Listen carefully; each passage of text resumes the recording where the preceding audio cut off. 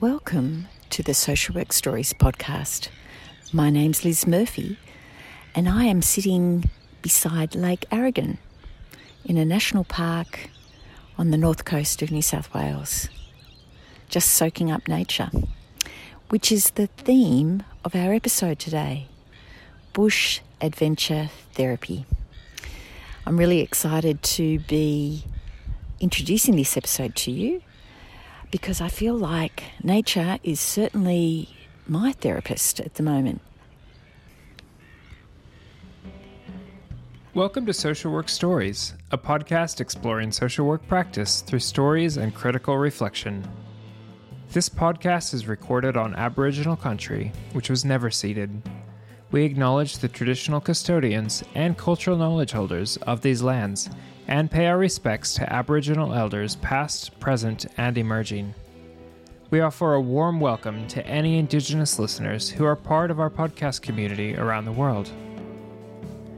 If you have thoughts or feedback for our team, or just want to find our whole back catalogue of episodes, check out our website, socialworkstories.com. But for now, on with the episode.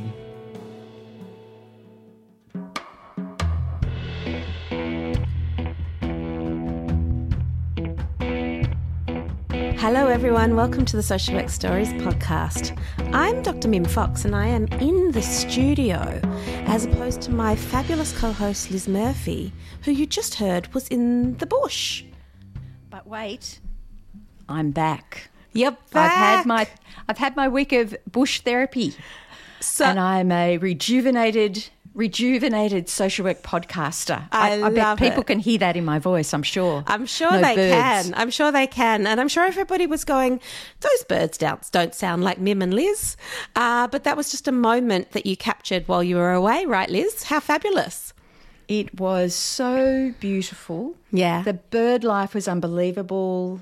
I even had a swim in the ocean. So I thought it was in keeping with the theme of today's episode, Mim, that, here I am in nature, I'm experiencing rejuvenation, and we get to talk about it now in a therapeutic model. That's right. So this is a special episode, Liz, because we were able to have a conversation with Amanda Smith and Josh McLean, who Amanda's an academic at Griffith University and Josh is a practitioner working in the space of bush adventure therapy.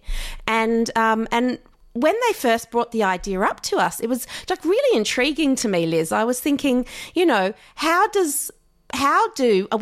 talked quite a bit on this podcast about the benefits that nature can provide, right, in the therapeutic space. But how do we actually see the bush as a therapy in itself?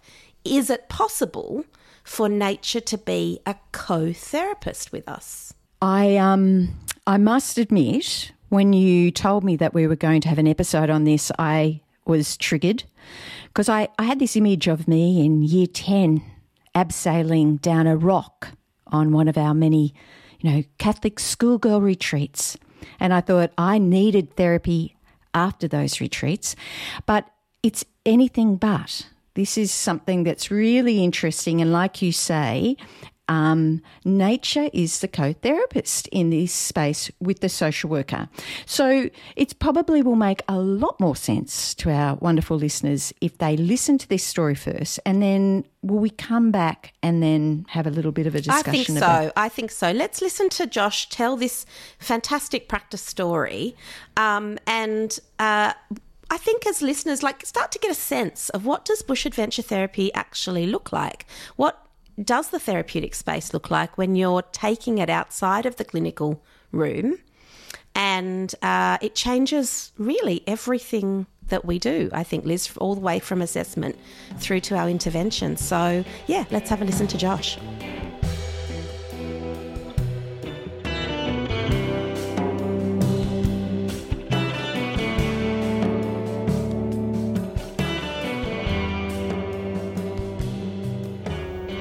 Hi, I'm Josh McLean. I'm employed full-time with a small family-operated and owned business that delivers outdoor education, guiding instruction, bush adventure therapy, outdoor counselling, disability support and therapy dog adventures. My role primarily is co-lead on the Bush Adventure Therapy program that we've been running for a few years now. Predominantly, I do one-to-one work. However, I work also one-to-two and also facilitate group mental health programs. I'm excited to share this practice that I will refer to as Bush Adventure Therapy, or BAT for short. Essentially, social work in the outdoors, so integrating the ecological domain explicitly into the biopsychosocial model of health. And before we get stuck into a case study, I want to highlight to you that what I'm about to share is nothing new. And what I mean by that is that these practices of being outdoors, connecting to nature, have been a part of Indigenous approaches to health and well-being on the planet for millennia. Especially here in Australia, on stolen land, the way that we practice connecting to country would be the Indigenous approach, and the Western approach is healthy parks, healthy people, and getting outdoors for better health and well-being. So on this particular day, I received a self-referral through word of mouth. This person completed an intake form with assistance from their permanent carer, and they're 16 years old. They reported having a diagnosis of ASD level 2, ADHD, anxiety and depression, with potential early childhood trauma with daily medication. So, first of all, set up an intake interview over Zoom. This was the case as this person was unable to travel in. I prefer doing face-to-face intake, and that might be if they have another support person, whether that's a family member, a carer, service provider, that can come in with them either to our office or an agreed safe place in a green space like a park in the area.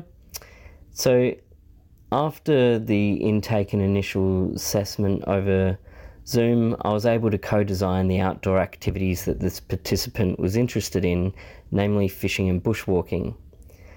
Through NDIS funding, this participant was able to attend weekly BAT sessions over an extended period of time. Activities range from, but weren't limited to, bushwalking, bird watching, fishing, mountain biking, bush cooking, rock climbing, and eventually multi-day expeditions, which not only deepen the experiences but also provide respite to the participant and their family or support. So the initial reason for this referral was that this young person was increasingly disengaged from school, socially isolated, addicted to their screens, and challenging to be around for their family. A pretty common presentation that we have come through to us. So utilising a BAT program plan, the participant and I were able to clearly map their goals, align to their NDIS plan, as well as any additional goals that they had. Some of the focused psychological strategies I used with this young person included solution-focused, strengths-based, narrative therapy, acceptance and commitment therapy, and mindfulness integrated CBT. Using acceptance and commitment therapy, or known as ACT, we were able to identify their main values and use that as a compass to direct us toward meaningful change. While we worked together on the NDIS goals of increased independence, social and emotional regulation, community participation, such as schooling, and improved physical fitness, it really became clear to this young person that hiding in their room, house, was only leading to more anxiety, depression, and a sense of helplessness, plus increased conflict with their family. which was leading to codependence. After months of working together, the participant and I, particularly the family, expressed that if things didn't change, that they felt that the behaviours of concern would become too unbearable and that this young person would have to start looking at moving out of the family home. They were stuck, and giving up wasn't an option for them. One day when we were out on an adventure, we discovered a family of tawny frogmouths. If the listener hasn't seen a tawny frogmouth, imagine a frog and an owl having a baby. They're the most awkward sort of creatures, but they have quite flecked feathers and blend in really well to the trees. So they're quite difficult to spot. And on this occasion, we found fledglings still roosting in the fork of a gum tree. We watched the parents feed and care for these two fluff balls until one day they'd flown off. They weren't at the nest anymore. And with excitement and awe, we would visit this frogmouth family on a regular basis until this day that they left. And it was reflected by the participant that these fledglings had learned from their parents how to fly, catch their own food, and thrive in the world. Nature as metaphor is a powerful mechanism for change and inner revelation that I use in my practice, and this had a profound impact in this instance on this young person. So much so that in the coming weeks we set goals for increased school attendance, applying for part-time work, which involved role-playing in some of these natural settings where the young person felt safe and regulated, because with their background, those windows of focus were so limited that in the natural spaces where the focus was heightened and that window of tolerance expanded, we were really able to work on some of these goals. And joining some local social groups with common interests was also in there to extend those social connections outside of the family system. And within a relatively short time, this person went from socially isolated and increasingly challenging to family, potential friends, and even themselves, to acquiring a part-time job, consistent participation at school, even picking up a volunteer position with a business of interest that could lead to career development, and even a group of friends that they're able to catch up with and feel a sense of support and belonging outside of the family system, as I mentioned. While there were certainly other services involved with this person, for example, OT, GP, psych, etc., both the participant and the family felt that a bush adventure therapy program played a vital role in shifting the stuckness and helplessness as things had reached a critical point in their life journey. Upon reflecting on this particular case, I'm reminded of the rites of passage and Indigenous approaches to health that explicitly assist people to shift into new and necessary stages of life,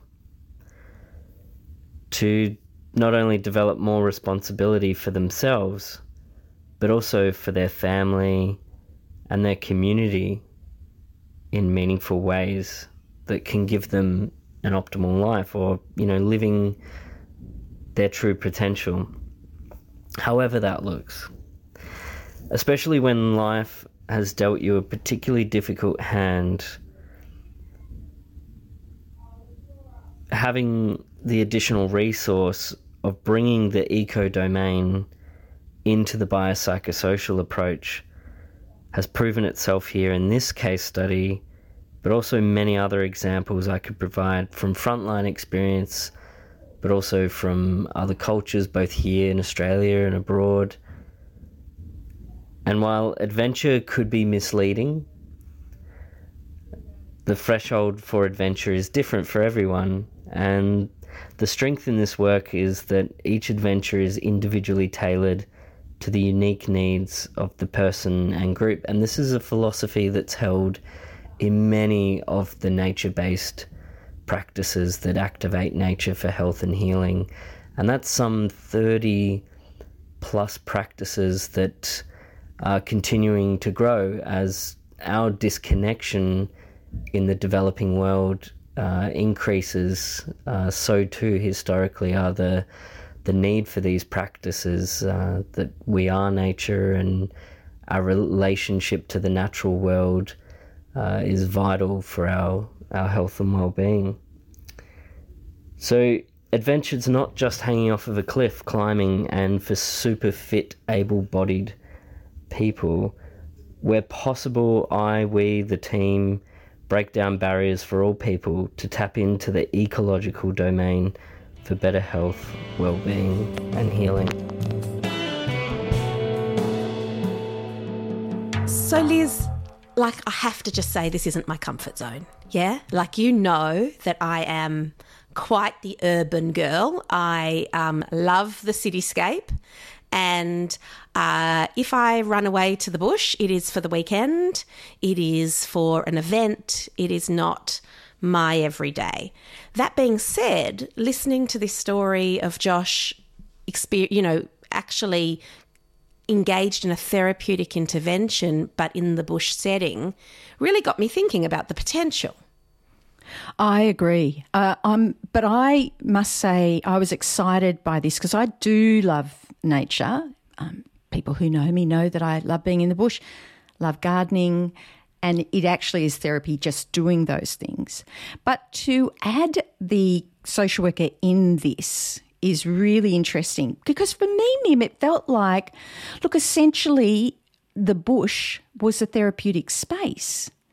And all of the things that a good social work therapist does was taking place. There was, a mindfulness in the assessment. There was certainly intent and careful planning around what was going to take place. There was that gorgeous use of metaphor with the tawny frog mouth. Yes. And we know that metaphor can be so powerful for some of our clients. Yeah. So in fact, I kind of felt like it was very much a therapy session just in the bush. I would agree with you. I feel like let's go deeper, particularly around that notion of the assessment. So let's hear, I was really privileged to have a conversation with Amanda and Josh. So Amanda Smith from Griffith University and Josh McLean, who you've just heard with the practice story. I was really privileged to sit in a space with them and be able to really go a lot deeper into the practice. So let's hand the mic over to them to just take us that little step, and we'll be back with you in a second.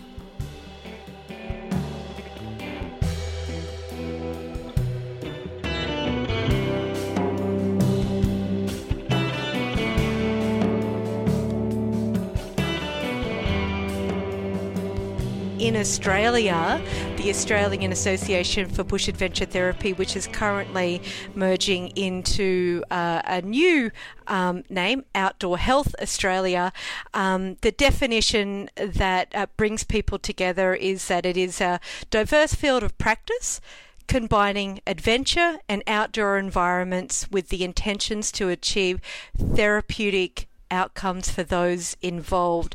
And when we use the word adventure, it's a very inclusive term. So it's not about going on, it could be, but not necessarily about going on peak adventures like sailing adventures or kayaking or using equine therapy. It could very much be whatever adventure may be termed in for the client. It could be as simple as, or actually not as simple as, going to the local park with a client that might be experiencing a whole range of mental health or other kind of struggles in their life. And outdoor environment, also part of that definition, is also very inclusive. It could be oceans, it could be the park, it could be by the window in a client's house, and so it could include a whole lot as well.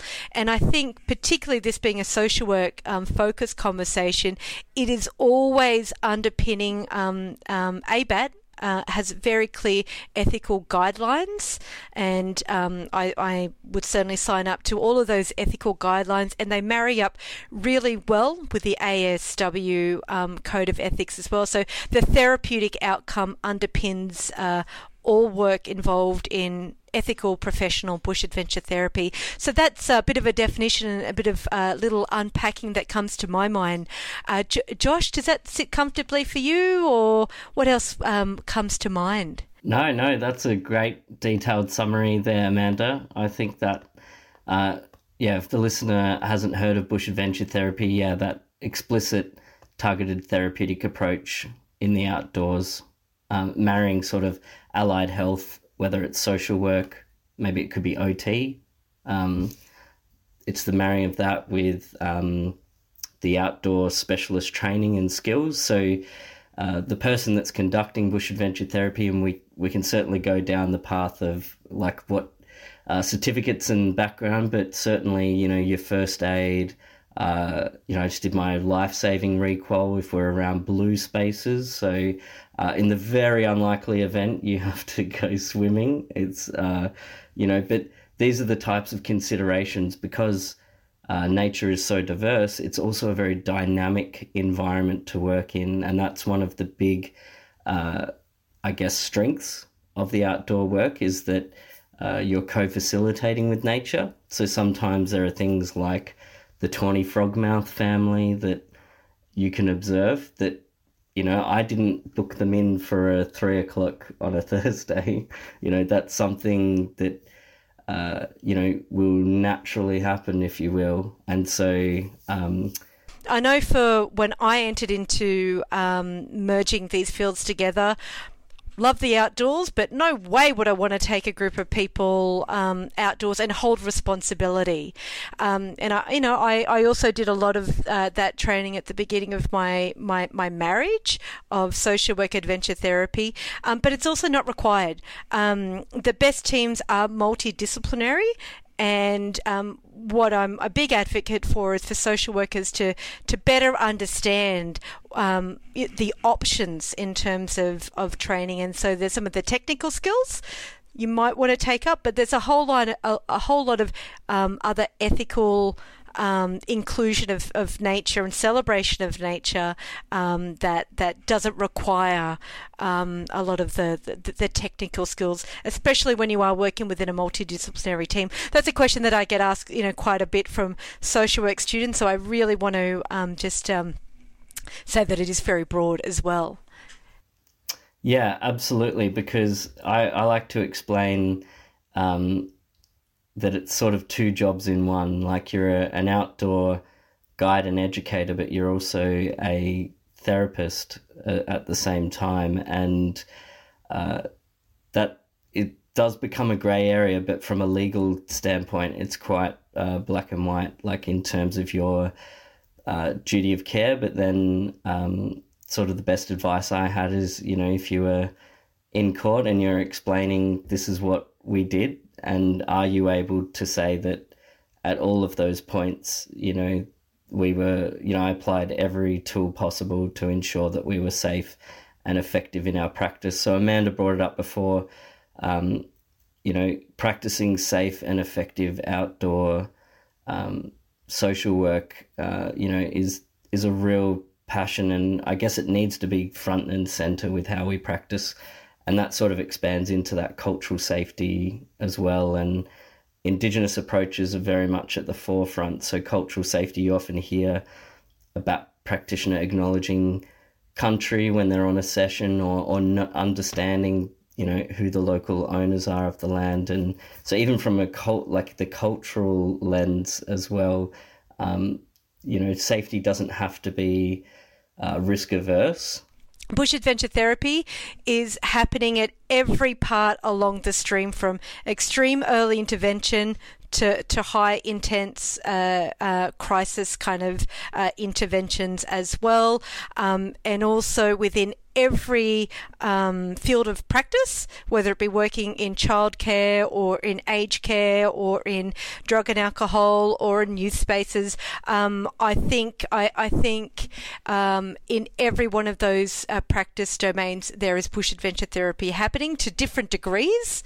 And also, if I could just highlight that the Peak Association Outdoor Health Australia has just launched a service directory in which, if you're in the Northern Territory or South Australia, because people are wondering, where can I access this? I'm sure Josh is asked that all the time. How do I access this program? I live here. Where can I send my child, etc., to? So in response to that, there is now a national service directory that has just been launched and is a great resource to see where it's happening, how it's happening, who's offering it. So great work being done there as well. That's great. That's amazing. So it sounds like actually coming to the doing of adventure therapy now, bush adventure therapy, that actually the assessment of what the person is bringing with them to this session or to this relationship, and which adventure is going to suit, is actually, that's going to be a core part of the assessment that happens, right? Because obviously, in my understanding of it, I mean, not every adventure is going to suit every traumatic scenario. It would be good for you to talk a little bit about what people bring to these sessions and then how the therapeutic angle then works in with the adventure. That would be great to hear a little bit about. Yeah, absolutely. Really, the philosophy with bush adventure therapy is that not one size fits all, and there's certainly no formula for what a right adventure is. But, going back to the safe and effective practice, assuming that that's all lined up, then it really is choose your own adventure. And the presentations of the people that we have come into my practice would be ranging from neurodiverse to early childhood trauma, working with veterans with PTSD, a whole range, like we're talking a whole spectrum of presentations. And sort of the common theme is that they are looking for something that is active and activates nature as part of their therapeutic milieu, like their response, because conventional practices might be getting them so far, but then they often reach a point where they want to try something new. They hear about us, and then we have the conversation around clinical application, but clinical application in the outdoors. And I think back to two examples in which I was doing half-day programs up to a nature-based, a mountain that's half an hour outside of Brisbane. Just a usual conversation around planning clients to go to have this kind of nature-based experience. And a woman said, I can't go. I was sexually assaulted on that mountain. So, and there's a lot of, and again, social workers, good social workers, are really doing thoughtful assessments. And I think about another time, a sailing program where this young cisgender male was identifying that sailing's not for me. Like, to do this would just take me out of my comfort zone, because I was, I had a caregiver that often left me unattended in the bath. And so there was some real activations around and trauma responses to being on a large body of water. But he came. But it was after a whole range of processes that that led into making this feel okay, and for him to recreate stories around that. So there's so many examples, Josh, that I'm sure that you have. But it's adventure, it's nature, and how do we assess to make sure that where we're going and what we're doing is fully transparent. Everyone knows what we're doing, and the power is kind of shared as much as possible when you are including the co-therapist of nature. There's a lot in that. No, that's really exciting, Amanda, because you don't know what you don't know until you know it, and obviously reducing some of that unknown, particularly in the trauma-informed space, is really helpful for working outdoors. So I didn't mention it in the case study, but as part of the intake process, we actually ask, are there any places, spaces, or anything that we need to be aware about in conducting an out-of-doors therapeutic experience, for exactly the reason. But of course, I'm not going to go into exact examples, but there are definitely times where, you're in the public domain. So even though you're at a national park or regional park, the public has access to it. And if you work, within a smaller city or place, you are bound to cross paths. So sometimes that's a blessing. Sometimes that can involve a bit of risk management around that. But certainly in the intake process, the idea, I use the term co-design for listeners that haven't heard that buzzword. It's really about sitting down with the participant, client-centered approach, which is really core to social work. And it's not a doing to. It's not, okay, I'm going to take you rock climbing because I think that's going to create a peak experience and boost your level of consciousness and transform that trauma. It's very much a doing with, and that way the co-designing process means that you are creating experiences in the outdoors. And really, as a practitioner in bush adventure therapy, we often use the word facilitator we're sort of on the sideline, a bit of a conduit between nature and the participant, but we're all there having and sharing that experience together. So I think the co-designing process is quite critical for exactly what Amanda mentioned, because there are definitely spaces and experiences that could actually be anti-therapeutic in an ecological approach. So if I could just jump in, the first thing that comes to my mind, and Josh and I have spoken about this, is bush adventure therapy. Not for everyone, not for every social worker, not for every educator, not for every client. And when I entered into bush adventure therapy, from social work, it was like, does it speak to me? Do I actually enjoy being outside? What kind of spaces do I enjoy? How have I recovered from burnout and compassion fatigue and a whole range of other personal struggles with nature?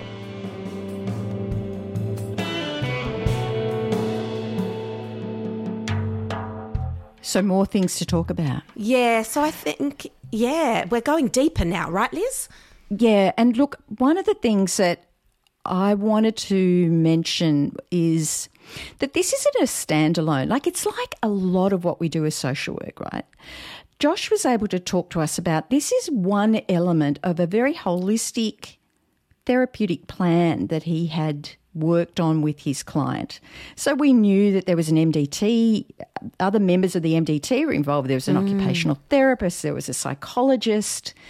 But it felt to me like this shook it up in a way. I think Josh even said he was stuck. This young man was stuck. And it was one of those things that you and I talk about often. Sometimes you have to shake things up in a way that really causes, I don't know, maybe a little bit of dissonance in the relationship or within the person. Just changing it. And for this client, the connection that he had with nature was just wonderful to see. And you wouldn't have got that, I don't think, if you just sat him down in your traditional therapeutic room, Mim. I really think there wouldn't have been that use of metaphor. There wouldn't have been the intentional walking. And we've seen this before, especially with young people. You and I have heard stories before of using this approach with young people, but I don't think it needs to be limited to young people. Like I was thinking, wouldn't this be awesome, for someone who's in a rehab ward, medical rehab, learning how to walk on earth as opposed to, some of our hospital corridors. That's right. And the research is out there about the impact of the green prescription or the blue prescription on mental health, right?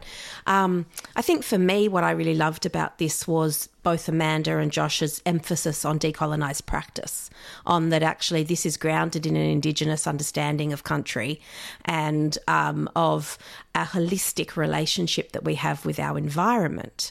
And I think often, particularly when we limit ourselves to that very strict clinical space, we kind of get bogged down in the very Western notions around boundaries, around personal and professional risk, around, where does my work stop and the other person and the client start, and I think all of those things actually get looked at through a different lens when you take an Indigenous grounded perspective and you actually say, well, if I am a co-therapist with my surroundings, then just as I impact my client every step of the way, so too does the surroundings within which we are.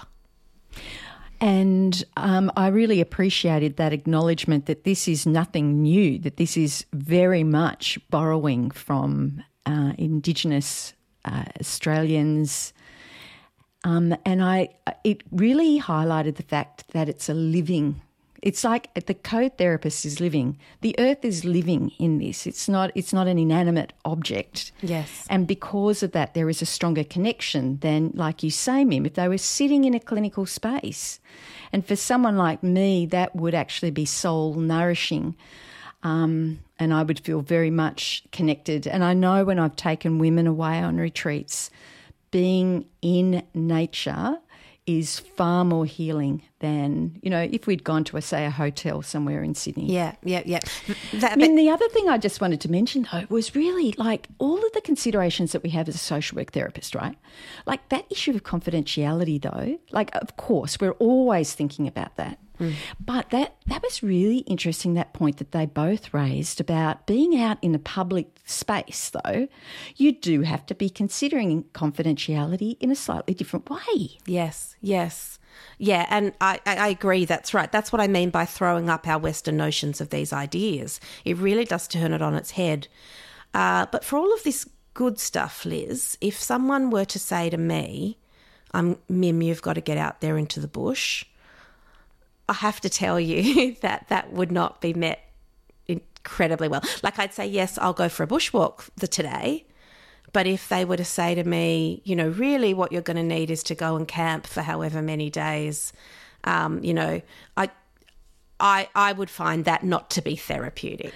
You'd be voting with your feet. You'd be walking away from this as an option. But again, isn't that interesting that was part of Josh's assessment process about discerning whether this was actually going to work with this particular young man? Yeah, that's exactly right. And that's what I mean. It really highlights our very basic, crucial skills around assessing the circumstances and psychosocial situation of the person that we're working with, actually thinking through various options around what is the best way forward for the therapeutic intervention and working with the person every step of the way, no matter what it is that has been decided upon, right? For me, it was just a lesson around the transferability of our skills, Liz. The final point that I appreciated in this was it wasn't just a head and heart space. It was actually moving body. And for someone like me, I really liked that. The idea of sitting down quietly in a room and not moving has no appeal. I would much prefer this. And the lack of eye contact too sometimes can be really nice. Yeah. Not that intense gaze that you can That's sometimes true. get with your therapist. Walking side by side has a completely different dynamic for many of us. And I have to say that's the work that, people do a lot in community gardens, right? Where you're busy gardening with your hands and you're talking while that's happening. And that sort of work I think is fantastic. And I'm 100% on board with that. One of the things I know that Amanda and Josh are doing a lot of work and advocacy around is actually training both practitioners and students in bush adventure therapy. And I think that's really important, that actually this is one of the toolbox, Liz, that we have at our disposal, right? It's one of the ways of practice. And so if anyone is interested in getting on board and knowing more, and we're going to link to Amanda and Josh in this episode in the show notes so that you can get in touch directly and have those conversations. And if you're interested in being trained in this space, you can actually find some avenues to do that. So if I could say to my 16-year-old self dangling over that rock while Sister Maureen was down underneath with the strong whistle, my friends laughing down the bottom, it can actually be a therapeutic process, Liz. You can actually engage in nature in a therapeutic way. Don't worry. By the time you're 60, you'll hear about this other way of working with nature that's actually soul nourishing. So, I'm so pleased that I got to hear about, do we call it BAT? Bush Adventure Therapy. And I have to say, this conversation is bringing back all my trauma memories from the outdoors as well. But no, I think that's good, right? Like, I think you're right. It's about the working through our relationship with nature as well as a base starting point, and before thinking about it as a therapeutic intervention that we can take on board. I really want to thank Amanda and Josh for engaging in this conversation. I know for me it was really eye-opening, and I encourage everyone to, challenge your assumptions as I did, Liz. Well, me too. I certainly have been stretched. One final thing, even though I said one final thing before, I am hearing more and more of social workers who are doing their supervision in nature. Oh, so walking fantastic. in nature Yeah. in a supervision. Especially around COVID times, a lot of our social workers were doing that, meeting in a park and doing I love that. walking supervision. So it kind of, whilst it's not BAT, it actually has some elements of it, and taking it into the supervisory space. So everybody get out there and do that. And let us know if this episode has inspired you at all to get out and try some new things. Awesome. Thanks so much, everyone. Thanks, Liz. I hope you all take care of yourselves out there, and we'll see you soon. We'll see you next month. Bye for now. Bye.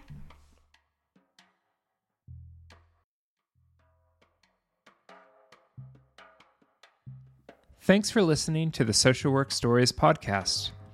All of the stories we share are de-identified to respect and protect the people involved. We create this podcast because we're passionate about building the global social work community and strengthening our practice, no matter the context.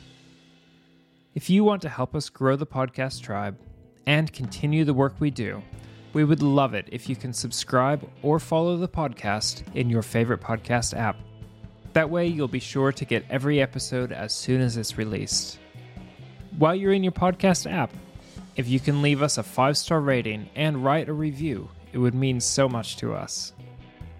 You can connect with us on Instagram, Twitter, Facebook, and LinkedIn, where you can share our posts with your friends to help spread the word. And you can always find us at our home on the web, socialworkstories.com.